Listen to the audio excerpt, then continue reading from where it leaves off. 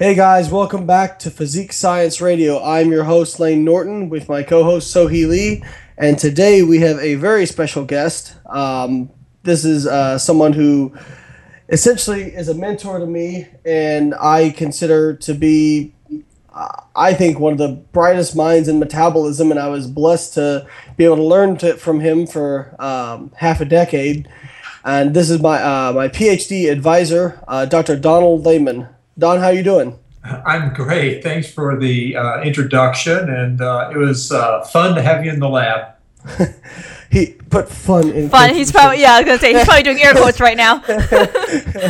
I'm just kidding. Hopefully, I wasn't too much of a pain in the butt. It was a great time. We had a great time. It was a great time for exploring all sorts of things and discovering some really new and interesting thoughts and ideas about protein and amino acids.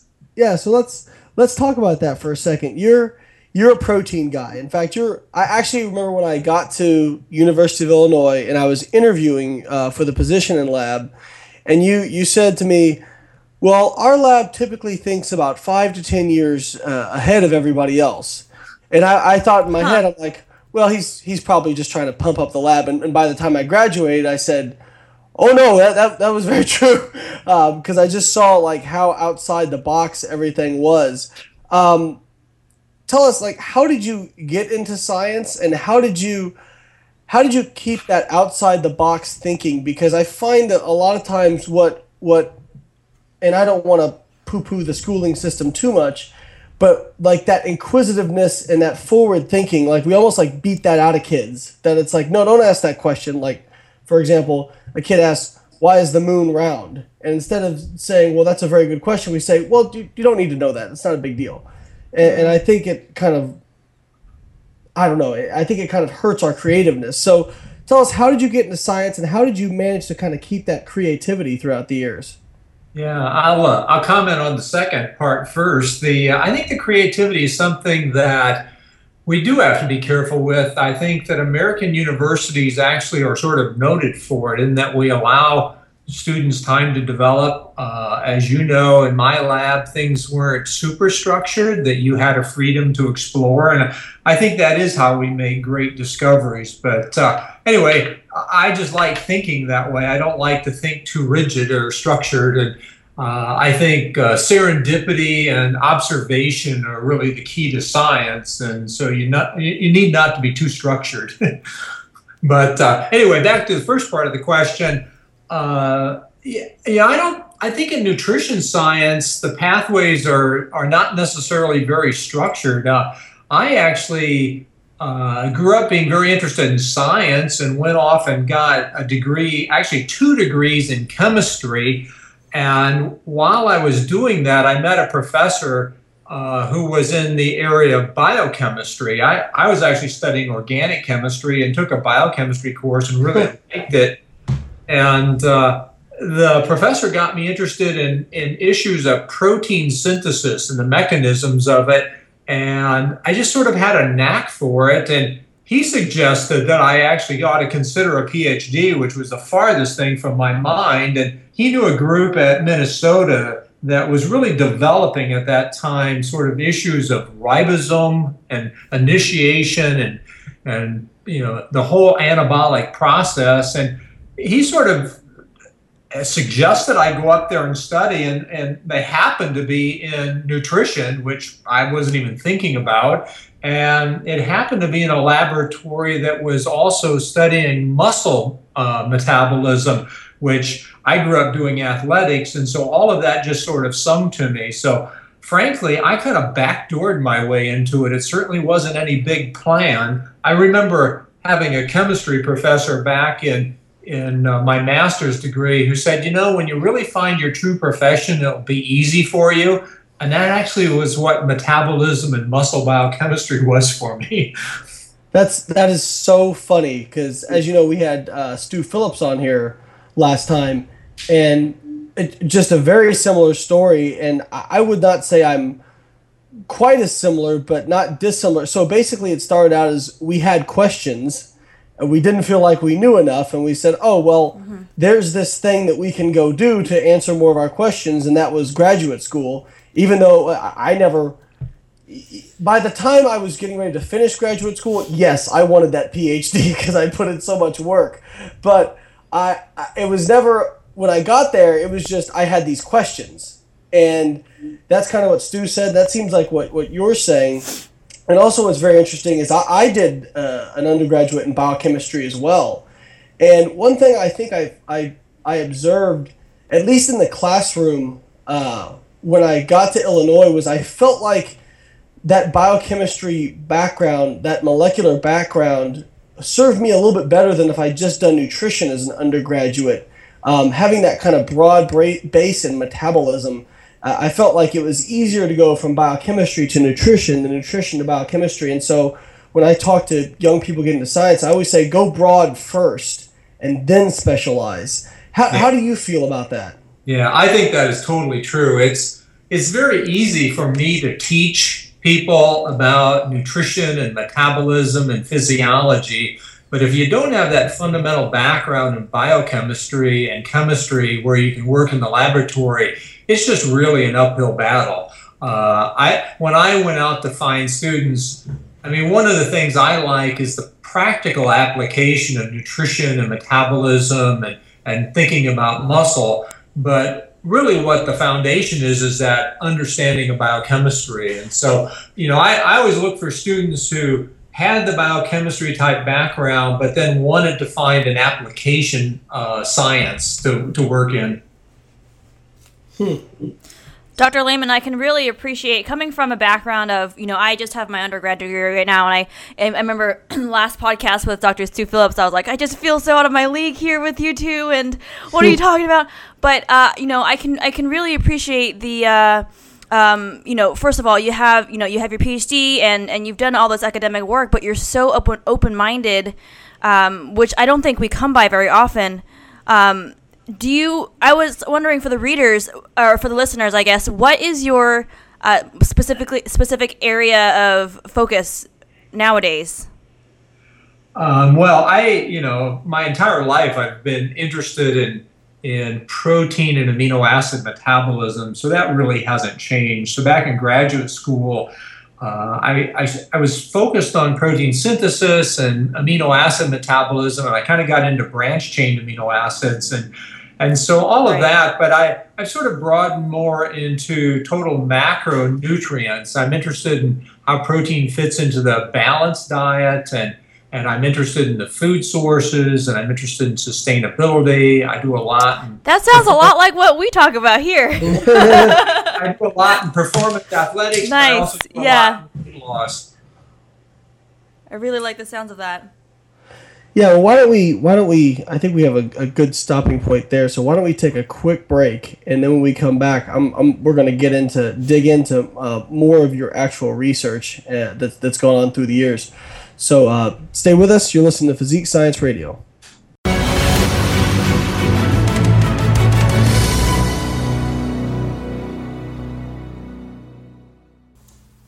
Hey guys, Layne here. Well, you all know how much I love variety in my diet. I can't stand eating the same bland food every single day. That's why I love www.myoatmeal.com. It's an amazing website where you can go and customize oatmeal. I know. Why would I want to go customize oatmeal? I can eat it right out of the bag. Well, let me tell you why. Myoatmeal.com has 22 billion combinations of flavors and ingredients. You heard me right. 22 billion combinations. Whether you're picking out a pre-made blend or making your own customized blend, they have all kinds of flavors. Want red velvet cake? No problem. Snickerdoodle? You can make it happen. Butter rum? Oh yeah. Cheesecake? You can get it done. And you have all kinds of additives you can add. Apples, raisins, pears, nuts, all kinds of seeds. And you can sweeten it any way you want. Need to eat gluten-free? No problem. They've got it. The best part of it all?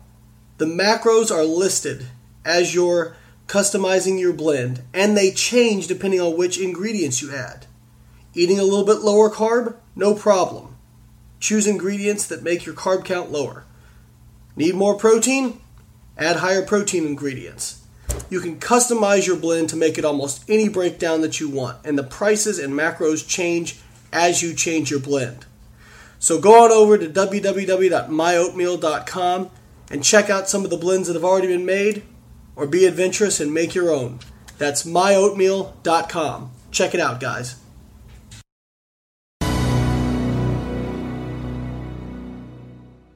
Welcome back, guys. I had a interesting question that I think many of you will be interested in, because I know Layne still gets questions about this topic of intermittent fasting, and which reminds me of a really funny story about Layne and I go back a bit. 3 years ago, I remember this is one of my first times communicating with him, and I was writing an article on intermittent fasting, and the topic was simply, intermittent fasting, is it for you? Should you or should you not do it? And it just went through a list of, here are, if you fall under this category, here are some indications, here are some contraindications.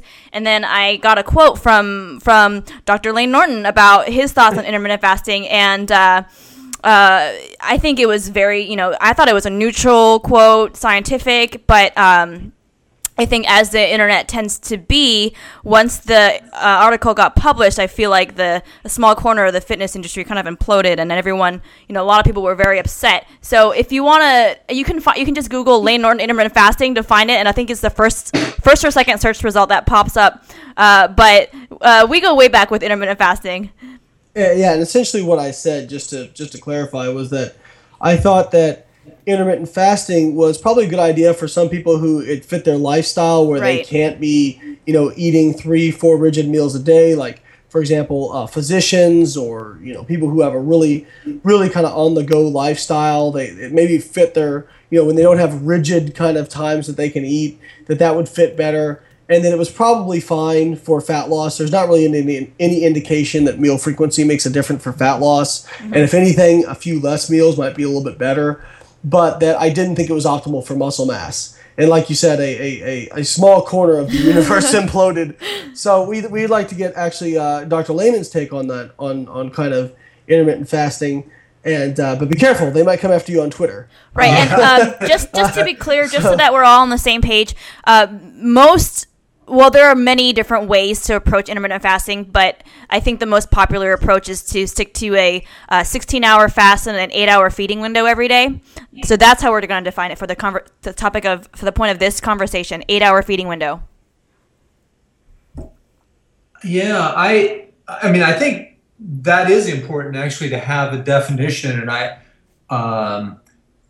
I guess I'm fairly flexible about kind of net intakes per day. And in my earlier comment about protein meals. So again, I think it's a little about the, what outcomes are you after?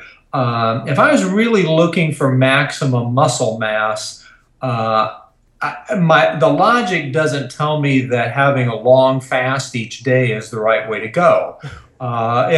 If I'm looking to change my composition, reduce my body fat, and sort of change my composition, more muscle, less fat, it makes a little bit more sense to me. But at the same time, I'm not real rigid about meals. I frequently am a 2-meal-a-day person. I eat breakfast and I eat dinner. So I space my meals out about 8 hours, or whatever, 12 hours apart. So, I think the up and down pattern of a fast and recovery is sort of the way the body does repair and remodel. So I think that concept's okay. And I frankly don't have I'm not real rigid about intermittent fasting. I've seen people in the sense of meal skipping. I've seen people go to alternate day fasting. I've seen all sorts of iterations of that. I think they're more useful for body composition than they are for muscle mass, though. Well, I would totally agree with that. I think what we get down to, and you talked about sustainability, and I think we'll kind of move towards that, especially because you talked about flexibility, and so here I are fans of flexible dieting. Big on that, yeah. Yeah, so I think that what you're looking for, a lot of times, it's fine to have kind of ideas of what we think are going to be best physiologically. But at the end of the day, whatever you're going to do has to be something that's sustainable.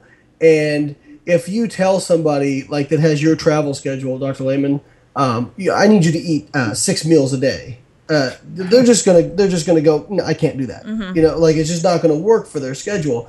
And so I think the overall, my problem with kind of intermittent fasting or any kind of diet that becomes dogma, and I'm not just picking on intermittent fasting. This can be the case with many different types of diets, like a paleo, for example. I think the fundamental idea of paleo, you eat more meat, you eat more vegetables, you eat more fruits, you eat less refined carbohydrates. That's fine.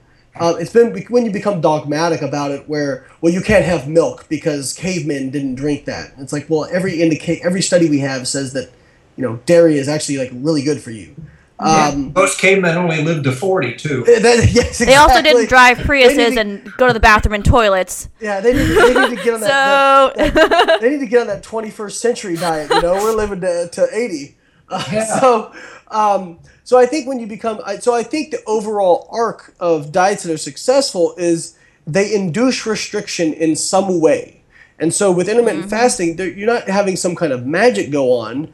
You're inducing a restriction, and if it fits your lifestyle and you're able to stick to it, that restriction becomes consistent, and that consistency leads to improvements. Right. And it's the same thing. Sorry, go ahead, Dr. Layman. Yeah, no, I think the body is a pretty amazing biological machine, and I think it will adapt. And there's lots of evidence around the world, from Eskimos to people who live in the tropics, for healthy diets that are different and different lifestyles. And I think we need to, your word, not be so dogmatic about it. I eat chocolate cake once in a while, but I have a very good understanding of how I distribute my macronutrients, and whether I'm traveling or, I have certain targets for protein, I have certain meal distributions, and, I can eat all kinds of food, and there's virtually no food I won't eat, but people who would watch me eat will quickly recognize that I'm hitting certain targets when I eat. So this leads us right into flexible diet. That is the crux of flexible dieting, which is, so we'll give you kind of our definition. Our definition is that, we don't limit people on food choices, because we've found, just kind of through trial and error of working with people, that if I tell somebody, hey, you can't have ice cream, when what happens is they can resist it for a certain period of time, but then when they finally have it, it ends up being a complete blowout. And so I tell people, I would rather have you just have the ice cream and still hit your protein, carbohydrate, and fat targets for the day and keep moving along. Maybe it's not, maybe if you want to we have people who are, very, very, very, very, extremists in the fitness industry. So, well, you can't tell me that ice cream is better than that sweet potato for you. Well, I mean, I guess you can make an argument based on fiber content and some other really small measures. But at the end of the day, consistency is what's going to bring you results. And so we've gotten away from just saying, hey, eat these things, not these things, to just, hey, let's try to hit this number. But also, it's interesting you said about tracking. Like, so for me, people will also take that to the extreme, and they'll take a food scale with them to a restaurant. Which, again, if you're getting ready for a show or something that's physique centric and you've got to do that, I understand that. But if you're in your average every day, you're not competing. You don't need to take a food scale to a restaurant. You don't need to take every piece off your plate, weigh it. But I still practice kind of cognitive restraint. Or mindful eating, let's say I'll call it, where I'm looking at my portions and I'm saying, that's about 40 grams of protein, about 50 grams of carbs, and 20 grams of fat. And so I'm kind of in that way self-restricting and self-regulating at every meal. Is that what you mean when you say you're kind of tracking? Is that, because I find that to be a very big part of sustainability, is the ability to go out and still enjoy yourself. Yeah, no, I totally agree with that. And, I've done a lot of weight loss, obesity type research, and I know that what you're saying in terms of people's cravings, people's satisfactions, just having a sustainable diet, that you're exactly right. And I mean, when I look at food, I always have two things that I'm thinking about. One is, am I hitting a protein target? Because I want to have the anabolic response in muscle.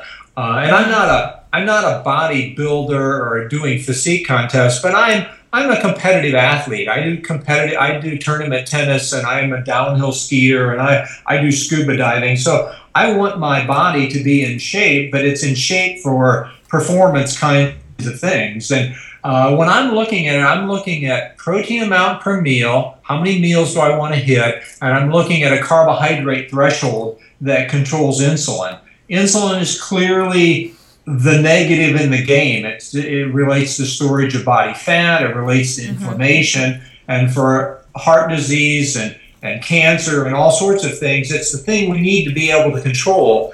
And, I was looking at a paper out of Kevin Tipton's lab, even in terms of athletics, in terms of carbs. Their paper that just came out in the last couple of days showed that we only need about 39 grams of carbs per hour of intense exercise. And you think about how many, the average American is eating 300 grams of carbs per day. How many hours of exercise does that take? Right. I think, so one of the things I'll touch on too is, so people I'm actually kind of known, Dr. Layman, you'll find this funny, in the fitness industry is a quote unquote high carb guy. But that's because, so my point of view is when somebody's targeting fat loss or whatever it is, I would like them to be able to eat as many carbohydrates as they can while still losing weight. But I always emphasize that number is completely dependent on things like you said, like your activity level, your individual metabolism, how many overall calories can you eat. And so for some people, I've worked with some people who they can eat 250 grams of carbohydrates a day and lose body fat just fine. Yep. And their blood work looks good and all those sorts of things. And so I say, well, why would I drop them to 100? Even though we have data out there that says, hey, lower carb might have these benefits. I say, well, for these people, for these individuals, that 200 250 grams of carbs is technically low carb for that individual. Exactly. But by the same token, that's going to be high carb for somebody else. And so I find that the carb tolerance between individuals tends to be kind of, there's quite a broad spectrum out there. And I always tell people when we give numbers, so when we talk about numbers, for people to try not to become too dogmatic on those individual numbers, because you never want to say, well, this is it. Don Layman said 39 grams of carbs per hour of exercise, and I did an hour and a half of exercise, so I'm having, 89 and a half grams of carbs, you know what I mean? So, I think you're right about that, but on the other hand, I do think the numbers help kind of get some perspective about it. That one of the things that we have learned is that when you get above about 35 grams of carbohydrate in a meal, you're going to get a pretty resounding insulin response. And if you sort of track that out at 3 meals, that gets you into the 100 grams per day of carbs, which actually meets pretty much all your nutrition requirements. 5 servings of vegetables, 3 servings of fruit. You can have that, meet your nutrition requirements. And so that's kind of always been my threshold for, well, that's the target. And then if you're going to eat, and frankly, if you don't eat that many carbs, then the body has to convert protein into those carbs. Right. Basically, unless you're going to commit to being totally ketogenic, the body's going to use about 80 grams of carbs per day, and you either eat them or you make them from protein. So, and then as you go above that sort of 100 threshold, pretty much you have to earn them by exercise.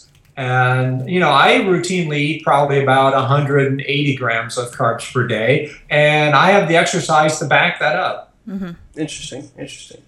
Well, let's take another quick break, and when we come back, I actually want to touch on a topic that Sohi and I are very passionate about, which is a little bit more into the sustainability question and weight regain. So let's take a quick break. Wow. And we'll. I know you're excited about that, right, Sohi? Right. Let's take a quick break, and we'll come back. You're listening to Physique Science Radio.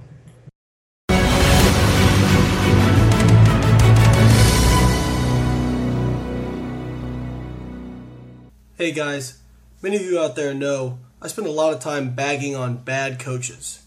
And certainly, there's more than enough of those to go around. But a lot of times people ask me who I do recommend. Well, one person we can recommend wholeheartedly is Paul Ravella of Physique. Paul has received more referrals from me over the last 2 years than any other coach, and with good reason. Paul is competent, professional, caring, and carries himself with a lot of integrity. If you hire Paul, you're going to be getting the very best at a great value. Paul is also one of my closest personal friends, and I can say with absolute certainty I feel 100% comfortable with referring my closest friends and family to him, because I've done that. Paul Ravella of Physique.com. Check him out, guys.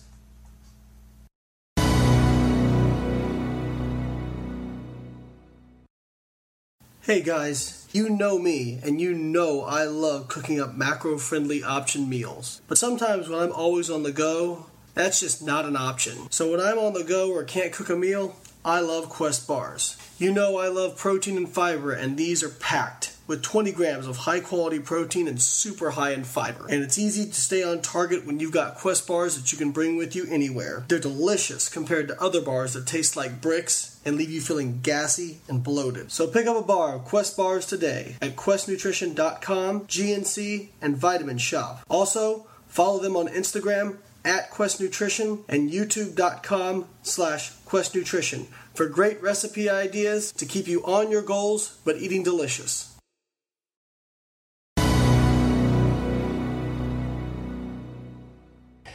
You're back listening to Physique Science Radio. I'm your host, Layne Norton. We have our special guest, Dr. Don Layman, with us.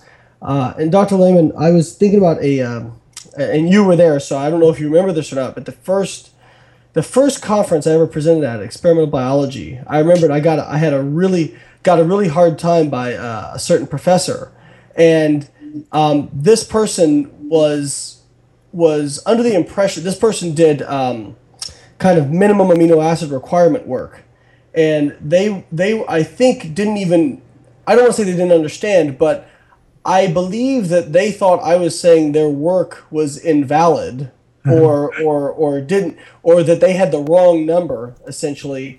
And what I was trying to say was that no, their work is totally valid, but their question is totally different than our question. That they were concerned with minimal protein requirements, while we're concerned is what may be optimal for muscle health and function. And I find that's even the basic question we get a lot. How much protein do I need? I hear that a lot from bodybuilders. And I say, well, I know what you're asking, but you're actually wording the question incorrectly. But I think that question is kind of pervasive throughout nutrition and even the recommendations, because if we look at carbs and fats, it's kind of a question of, well, we think we can kind of get away with this. But when it comes to protein, it's just completely a minimum requirement. Right. Can you speak to how you got into studying that and what some of the findings you've had over the years? Yeah, I think those are, really important points. And frankly, it's one of the big debates in nutrition right now. And, I think those of us who, sort of consider protein our expertise, like Bob Wolf and Stu Phillips and Luke Van Loon and Doug Patton-Jones, the folks who are sort of noted for this area, I think we look at the protein range of the dietary reference intakes as a range of good nutrition, and that the minimum is the RDA, and that's sort of where everybody seems to be stuck. They think the RDA is a limiting number, and frankly, it's just a number that prevents deficiency. And I think we'd all agree we don't really have very many protein-calorie malnutrition deficiencies in the United States. But what we're also learning is the key to long-term health really is muscle health.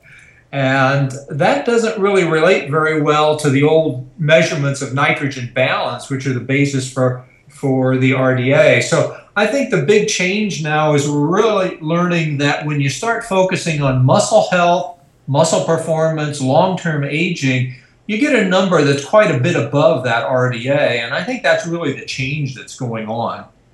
So how high do you think that recommendation goes? I know there's, the difference between need. Obviously, what does need really mean? But what especially for a lot of our physique athletes who are listening here. They'll be curious to know what would you consider to be optimal? What does the science say nowadays?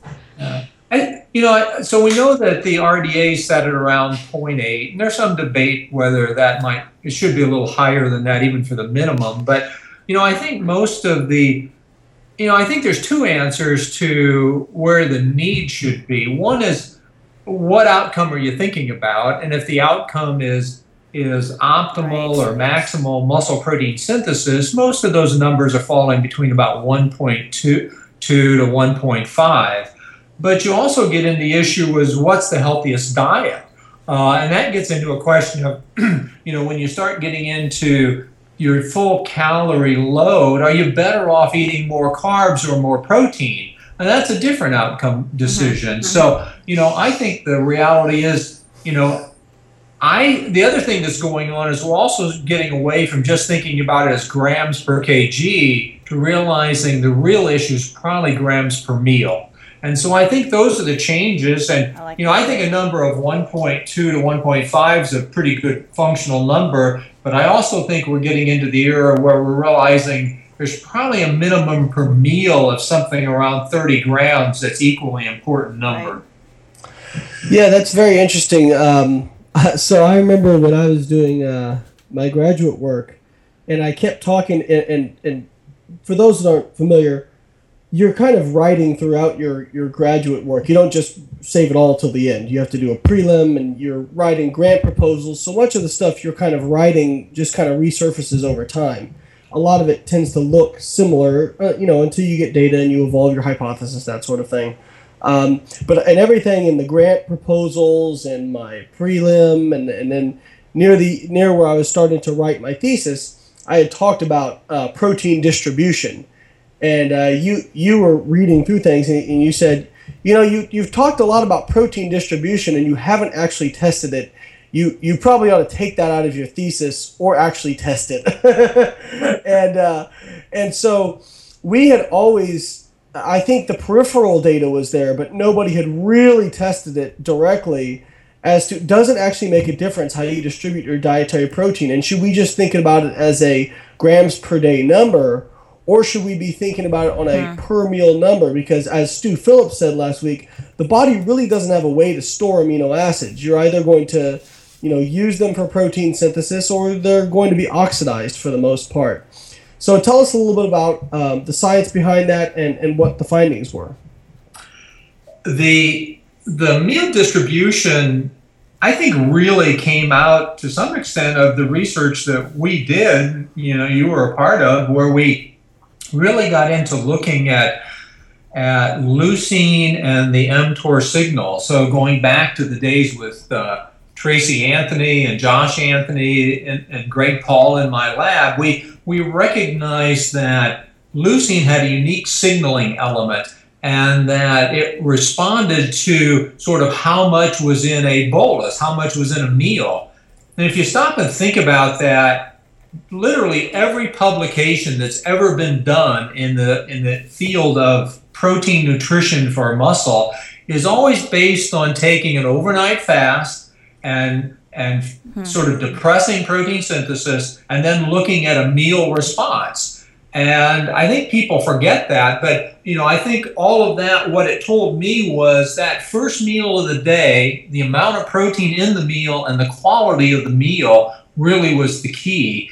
And we started thinking about that in the mid-1990s, and I think 20 years later, that's sort of what has come to pass. And, your early comment that, we sort of think ahead of the field in some regards is a little bit arrogant to say, but the reality is we sort of had that vision based on leucine metabolism in the mid-1990s. And that theory has basically gotten stronger and stronger over the last 20 years. Well, that's true. And when I told that story, hopefully you're not an arrogant guy, and anybody who's met you knows that. So I hope I didn't make it sound that way. You were more I have to give some context to that comment.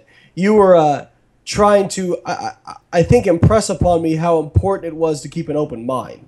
And I think that's very important because, in fact, in regards to distribution, because I think as scientists, everybody has bias. Like if somebody tells you they don't have bias, they're lying. Everybody has some kind of bias.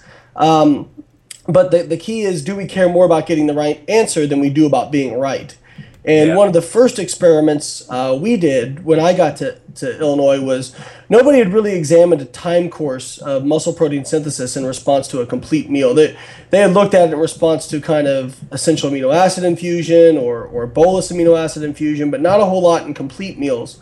And your question was, are we even measuring in the right spot? So when you're looking at muscle protein synthesis values, a lot of times you're just looking at a snapshot in time. Whether it be 60 minutes after the meal or 90 minutes or 120 minutes. And there was honestly data with any of those values. And so the first thing you said was, are we even measuring in the right place? And so we did an experiment, and my thought was, well, leucine is important. Leucine stimulates muscle protein synthesis, and as long as leucine stays elevated, there will be protein synthesis staying elevated. And we got the data back, and it was not like that whatsoever. It was, leucine was very important for the triggering of the response, but at 3 hours post-meal, leucine was still well elevated above baseline, and muscle protein synthesis was completely back down to baseline. And I remember my brain was having a hard time wrapping around this. And you said you need to stop trying to make the data fit your hypothesis and make your hypothesis fit the data. And that was kind of a nice mind-blowing moment for me as to, kind of made it apparent that my bias was driving everything instead of letting the data tell the story.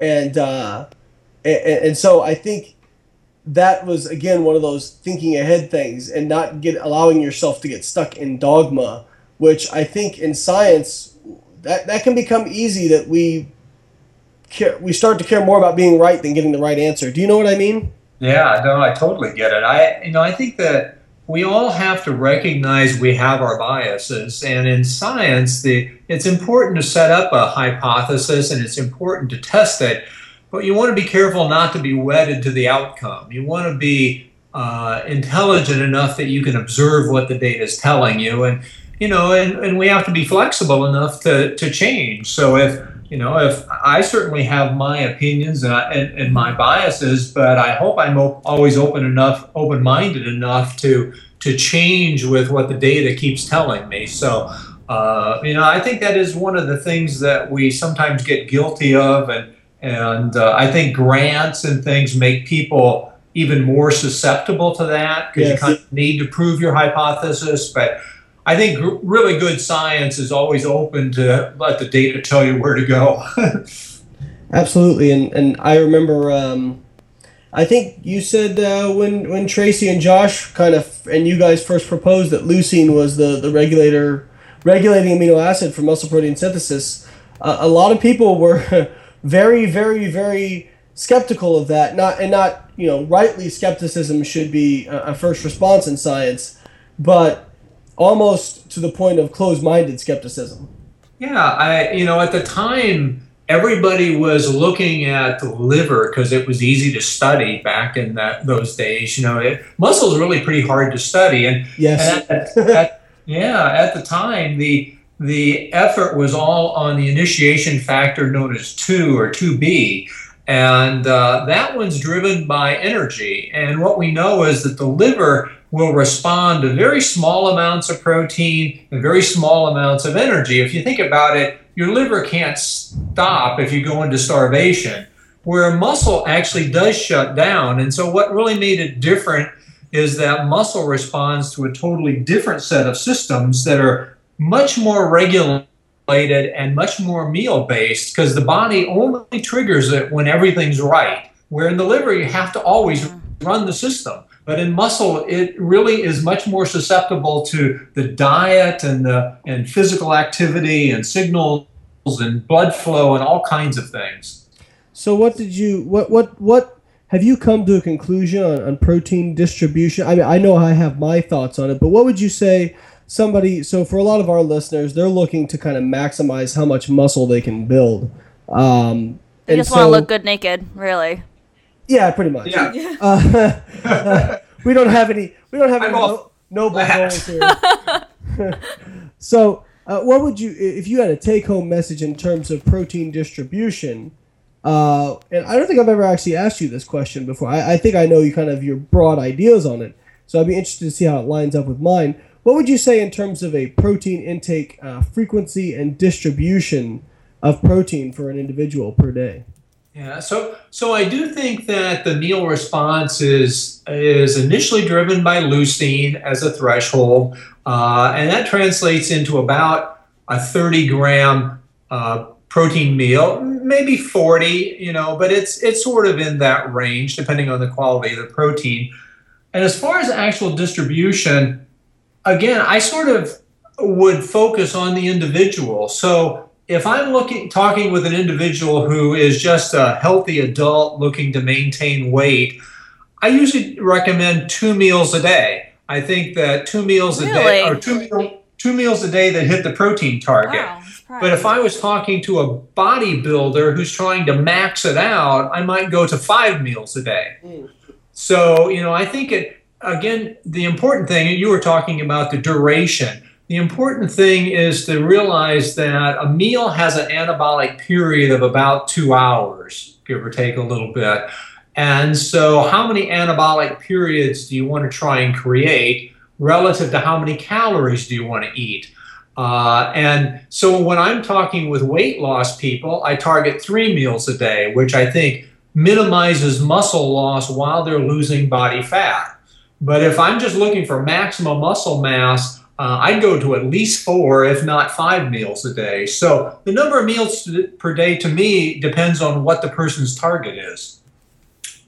Very interesting. And I think one point I want to highlight, and this may be a little bit more esoteric for the fitness community, but it's interesting. I actually hit about the same with the people I work with. I usually recommend 4 or 5 meals per day. Mm-hmm.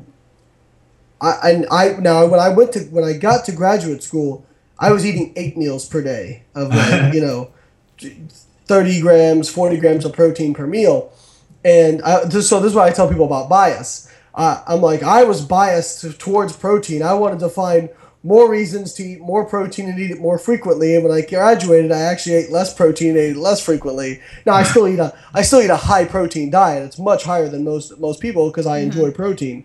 But I think there's a tendency to kind of overdo it in fitness, and there is an anabolic cap.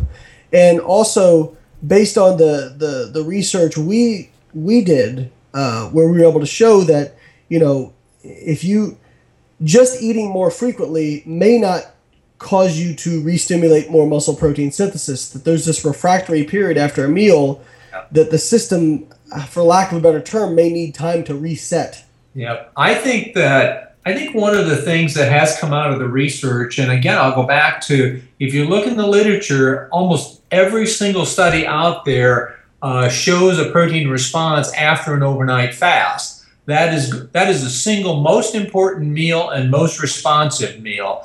And there's also a fair amount of data that refractory period may last as much as 5 hours. So I think 5 hours sort of determines when your next effective meal will be.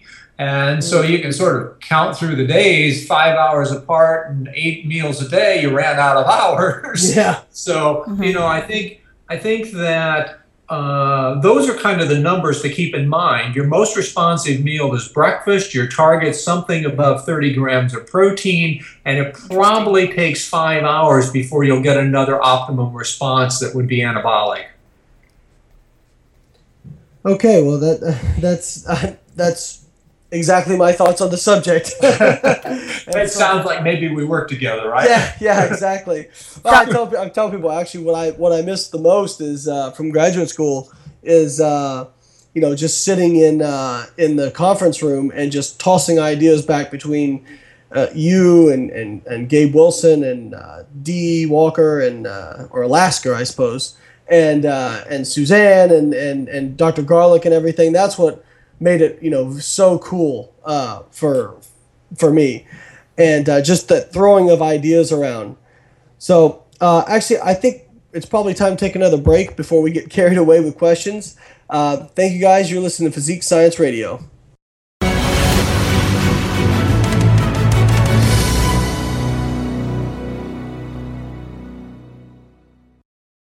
Hey guys, one of the things that's always on my mind is how can I give back to the industry that has done so much for me? That's why we formed the Layne Foundation. The Layne Foundation is a philanthropic initiative to raise money for grad school level research that is going to contribute to the fitness industry. And 100% of all your donations will be paid out to students. If you'd like to donate, you can go to biolayne.com, click on the About tab, and click on Layne Foundation, and you can put your donation in through there. Or if you're a student and you'd like to apply for a grant, go to biolayne.com, click the About tab, Layne Foundation, and you can find the applications online there. Thank you guys so much, and I'm looking forward to all the great research that comes from these donations.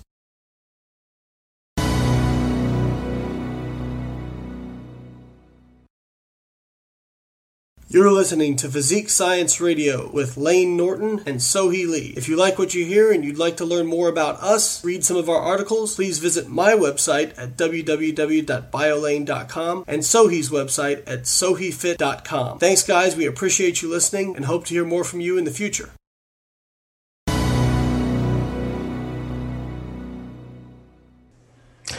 We're back on Physique Science Radio with our very special guest today, Dr. Don Layman. And Dr. Layman, we've been talking about kind of sustainability. We've been talking about flexibility in dieting. And I just gave a talk over in the UK at Epic Fitness Summit. And the title of the talk was Why Your Diet is Doomed to Fail. And now they wanted a really provocative title. But I went through basically the research on diet success rate and gave different definitions of success. And when you look at when I started the talk off, I had people raise their hands, and I said, "Who out there thinks we have a weight loss problem?" And pretty much everybody raises their hands. Mm-hmm. And I said, "You guys are wrong." And the research says that of people who are overweight, 6 out of 7 of those people will lose a significant portion of that weight during their life, but that they basically all regain it. That if you look at weight loss data and you look at weight regain data from significant weight loss, at 1 year post diet or post weight loss, you have a rate of if you define success as them being able to keep it off, the success rate's 30% at 1 year. At 2 years, it's 30% at 1 year. At 2 years, it's 15%, and at 3 years, it's 5%. So diets have basically a 95% failure rate, because if we can't keep it off, what's the problem? And I remember one of the things you said to me was that most people yo-yo diet, and it's actually worse than if you just never dieted in the first place. Can you talk about why that is and your thoughts on kind of weight regain and some of the problems we face? Yeah, well, I think the first point is it's back to the flexible dieting. We I think have proven in the last 40 years that a focus on low-fat dieting is not very successful. It's not very sustainable, and frankly, the longer we preach that, the fatter American population got. So I think we do need to tailor diets to what individuals are like. And so, if you are talking to an omnivore and you're preaching a vegetarian diet, you're pretty sure that's not sustainable. The regain issue, the issue is when you lose weight. I tease that people, there's all kinds of diets for losing weight. Duct tape works just fine. You cover your mouth and you won't eat. True. The problem is when you lose weight rapidly, you'll lose a mixture of lean tissue and fat. Right. And the more lean tissue you lose during that process, the fewer calories you can burn, and presumably the less sustainable it becomes. And as you said, the majority of people dieting incorrectly will regain the weight. And what we know is for adults, when you regain the weight, and it's been shown in many animal studies too, is that you gain almost only fat back. So the only way to regain the muscle in the equal amount is with resistance exercise. So, if you yo-yo, then you're in trouble unless you commit to very heavy resistance exercise during the regain. And most people who are rebounding from a bad diet aren't actually hitting the gym real hard. So, the yo-yoing process just keeps getting body composition worse. And we sort of had I guess, a joke in our research laboratory at the University of Illinois when we were doing obesity studies, is that it was always more difficult for women to lose weight than men, because most of the men were what we call diet virgins. They hadn't yo-yoed a lot, where a lot of women had, and so they had already distorted their body composition, which made it much harder for them to lose. So, Dr. Layman, just to summarize what you've been saying here, what I'm hearing is that so first of all, we don't want to lose weight too fast. That, I think that's pretty established. I think we all know this. And as you say, the faster you lose, the more lean body mass you lose, which in turn burns fewer calories. But also, I'd like to add, from a behavioral standpoint, and generally, if you're trying to lose fat faster, generally means you're resorting to more extreme measures, which, as Layne, we talk about sustainability, you can't keep that up for a long time, and eventually you're gonna rebound. So you're saying that when we regain the weight, our body composition is actually worse than before we started dieting. Is that correct? Yeah, it is. And with each yo-yo cycle, it gets worse and worse. And as we also get older during the process, it gets worse. So it's just a losing battle. Yeah, there's actually some really good science to support that. I can't remember the name of the researchers, but there was a study done where basically they took two groups of people. One group had never attempted significant weight loss before. And the other group had I think it was at least 3 cycles of dieting where they had lost significant weight. And they wanted to match them based on their essentially their predicted metabolic rate based on, I think it was the Harris-Benedict equation. And they basically matched them so that both these groups should lose the same amount of weight if adherence was the same. And I got to find the study now. And they found that the group that had never dieted before lost a significantly greater amount of weight than the group who had engaged in multiple diet cycles. And I tell people, you have to understand, from a teleological perspective of survival, when you diet very, very hard, you are triggering that survival mechanism, which is lowering your metabolic rate, reducing your expenditure, all those sorts of things. And they've even shown that some of those metabolic changes, I think it was there was a study showing that even 8 weeks of really harsh dieting, even 8 weeks, produced adaptations in metabolism that persisted for over a year. I think that's pretty incredible, and I think it speaks to the when you really restrict very, very harshly, it's no longer, it is a calorie balance thing, but so much so that your body is perceiving that is almost an insult on survivability. Yeah, I think this whole area of sort of sustainability is important. And, you work in a little different arena than I do. I work more in the arena of healthy adults.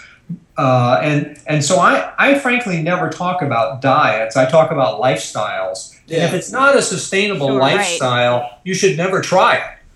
If you can't see yourself doing exactly this diet or exactly this thing a year from now, then don't bother. Oh my God! Wait, I was just gonna say, I really like Dr. Layman right now. Don, in your world where there are specific competitions and frequently, body compositions of physique, there are cycles, but I think what one needs to do is minimize the range of the cycle if you want to keep it healthy. So, try to not have huge swings from competition level to non-competition level, because frankly, there's plenty of evidence it's just not a healthy thing to do. Well, the reason Sohi and I just both went nuts out of our seats is Sohi had a quote on Twitter, and this must have been... This is when we became friends after this. 2 years, friends. This is like 2 years ago. So he said, if the diet you're doing, you can't see yourself doing in 6 months or 12 months or 3 years, you've got to rethink it because it's going to backfire on you. That was essentially the crux of the quote, right, Sohi? Right. And so you basically just almost verbatim said it. I love this. Yeah. I read the quote. Yeah, I was gonna say. So what we can deduce from this is Dr. Layman follows Sohi on Twitter for lots of Word for word. Oh, that's great. I think a lot of people don't think about these things when they go to diet. I work with a lot of people, but even non-competitors who say I don't care what it takes. I'll do anything to lose weight. And the problem becomes, well, what happens when that becomes more destructive long term than it does? What happens when you're taking 2 steps forward but 3 steps back? Mm-hmm. And I think a lot of people don't think about that. They just get caught up in the short term. And even when I went to Illinois, I remember there was they had a I can't remember the name of the weekend, but there was a student weekend, a prospective student weekend. That's what it was called. And I went out there for the nutritional sciences division. They had like a little night party, I would say, for the incoming students. And I was discussing with somebody, I can't remember who it was, about the ketogenic diet. And they were saying that they just thought it was a bad idea and nobody should ever do it, et cetera, et cetera. And I said, well, I think that for most people it's probably not a good idea because they can't stick to it. But if for whatever reason, if that's something that just fits somebody's lifestyle and they can make it a lifestyle and they can stick to it, then I think it's fine because I think the best diet is probably the one that you can stick to. Yeah, I agree with that philosophy. I think there may be medical reasons to use short-term diets for certain, like a ketogenic diet, but in general, you really do have to ask yourself whether it's something you could stick to. I could no more do a ketogenic diet than fly. I mean, it would never work for me. Yeah, that's correct. My wife, I forget who was one of our friends, Dr. Dom D'Agostino, who's a great guy who you know. Dom is ketogenic, and Dom does a ketogenic diet. He lives that lifestyle. Now he does put like high fiber fruits in there, like strawberries and berries and that sort of thing, and he will eat vegetables. But he does he lives that lifestyle, and he's fine with it, and he enjoys it, and he's able to continue with it. And like you said, I think that there are short-term medical reasons that make sense for ketogenic diets. But again, it's one of those things that from the long term, I was in a roundtable debate. I don't want to call it a debate, but a roundtable discussion with people trying to determine kind of what we could do to improve dietary adherence and long-term weight loss.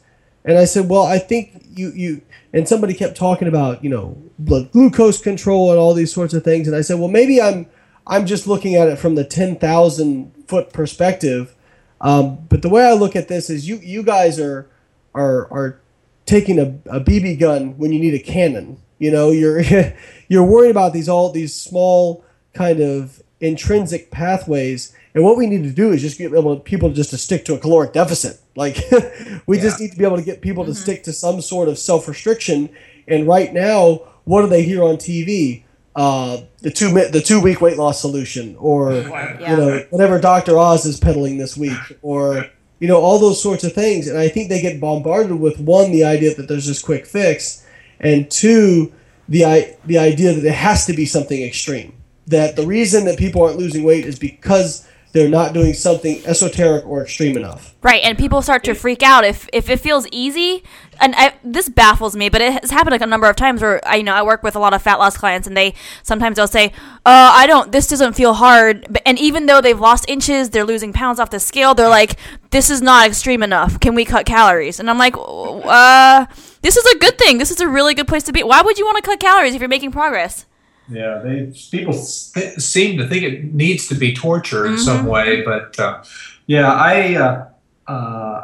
think the sustainability aspect is very important, and we have to find lifestyles that people can live with. I think if you look at the literature, I think the research literature is pretty clear that in losing weight, higher protein and lower carbohydrates is the better pattern. It's not the only one, but if you want to lose more fat and spare lean tissue, shifting your percentage toward higher protein, lower carb, and fat, frankly, in the diet doesn't make that much difference other than it's a calorie input. You have to control it from a calorie standpoint, but the reality is fat's pretty passive from a metabolic standpoint. So, I certainly always favor higher protein and lower carbs as the right way to go, but you don't have to be extreme even in that. Exactly. And I think that's, again, one of the things we get into is extreme, especially in the industry Sohi and I work in the fitness industry, that the extremism of, for example, earlier you mentioned that insulin, it's fat, promotes fat storage, this sort of thing. So now we have people who will say, well, I don't want to eat whey protein because whey protein causes an insulin release. And it's like, calm down. It's not like you release a little bit of insulin and all fat burning just immediately ceases everywhere. There is a dose response to this. That's one of my pet peeves, actually, and it's an area that I think the research isn't as clear as it should be. But one of the things to recognize about protein versus carbohydrates and insulin is that protein almost exclusively only produces a first phase insulin response. Yes. And the reason for that is it's part of the signaling to muscle. And it's, in terms of glucose grams per gram, it's like 30% of the overall effect. But you get a strong first phase response, but glucose causes a prolonged, lasting second phase, and protein doesn't. And that's really the difference between the two. And the research bears that out, because if you look at the research, there's the consensus on protein or branched chain amino acids releasing insulin is actually kind of spotty. And the reason is because of the time points they measure. If they look an hour out from branched chain amino acid or protein ingestion, they usually miss it, and you don't see any response of insulin. So they'll say, well, this doesn't cause an insulin response. And the other thing in the literature that is people who say it's insulinogenic, if you look, they're almost all euglycemic clamps, and what they did was they sort of they stabilize the glucose intake level, and they infuse branched chain amino acids on top of it. And what you see is a fairly strong insulin response. But if you trade out protein for carbohydrates, if you substitute it, or if you do it orally, you won't get nearly that response. Right, and that's why I always say it's very important to, when you're looking at studies, to read the study, read the way it was performed, and ask yourself, is that a physiological outcome? I'm not saying that studies with euglycemic clamps aren't important. They are. There's defined reasons why you would do it that way, but that is answering a different question than the question of, does branched chain or whey protein cause an insulin response? Your last comment about reading the study, I really like Twitter. I think it has I like it from the social media standpoint of exchanging ideas, but I think one of the risks we're falling into is people are now reporting on e-publications of papers before they actually appear, and all they have is the abstract. And I think there's a real danger in that, with taking the authors at face value without actually reading the study and the context of it. I think we're beginning to get a little superficial in our approach to science. Absolutely, and I call these people abstract scientists. I was going to say, you mean you don't just read abstracts? Yeah. That's not what you're saying? That's one of the big problems is people with kind of larger followings will read an abstract and they'll post. I say you have to realize that the conclusion that's given in an abstract is really nothing more than an author's opinion of that data. Yes. I've read papers where I'll look at the data and I'll go, that is not what your study says at all. And I'm sure you've had the same response. And often if you go into the discussion, the authors will be reasonably fair about the data, but when it gets extracted to an abstract in a one sentence, man, it can go way off target. Yeah, actually, I think I know a paper that you would agree with, and we'll finish up on this. Give us your comments on that paper that appeared in Cell about I think it was about a year and a half ago. That got a huge amount of publicity. And basically was, some of you all may remember it as the paper that said eating protein was the same thing as smoking in terms of lung cancer. What? Yes. I wrote an editorial about that, and got fairly involved. Frankly, it's been long enough that I can't remember the details, but basically it was a epidemiological type of study, and it was a true case of where people basically went through the data and kept mining it and kept doing additional statistics till they found something they wanted to report on. And it was really one of the poorest publications in the peer-reviewed literature I've ever seen. Yeah, and that's, I think you said a comment one time of, if you torture the data enough, you can find something. Yeah. So, okay, well, you're on Twitter, so can you tell us where people can find you on Twitter so they can follow you? So I'm at Don Layman, so it's easy. Very cool. And do you have any, so you are Professor Emeritus as of now, correct? Yes. And so you are for those who don't understand, that means basically semi-retired. So not taking graduate students. Sorry, everybody out there. I think I was one of the I think Gabe was the last one, and I think I was one of the last ones, had the honor of that. But tell us kind of what are your projects now, and what do you spend your time doing? So I'm doing a lot of consulting with food companies. I work with a lot of the whey companies, so Devesco, the Bipro company, and White Wave, and Fonterra, Ajinomoto, so a lot of the protein and amino acid companies. I actually have my own weight loss nutrition company called Kivana, Qivana, which is a direct marketing company. And so a lot of the programs we developed, we have actually put into convenient commercial forms that people can access. People, when we did all of our studies, said, well, where can you get this sort of thing? Why can't we do it? Why isn't it available? So we actually decided to make it available. So those are sort of the things. I do quite a lot of speaking, physicians, dietitians, groups around. So, it's fun. I get the flexibility of talking science all the time, and it's a great way to go. So retirement's just pretty lazy for you then, right?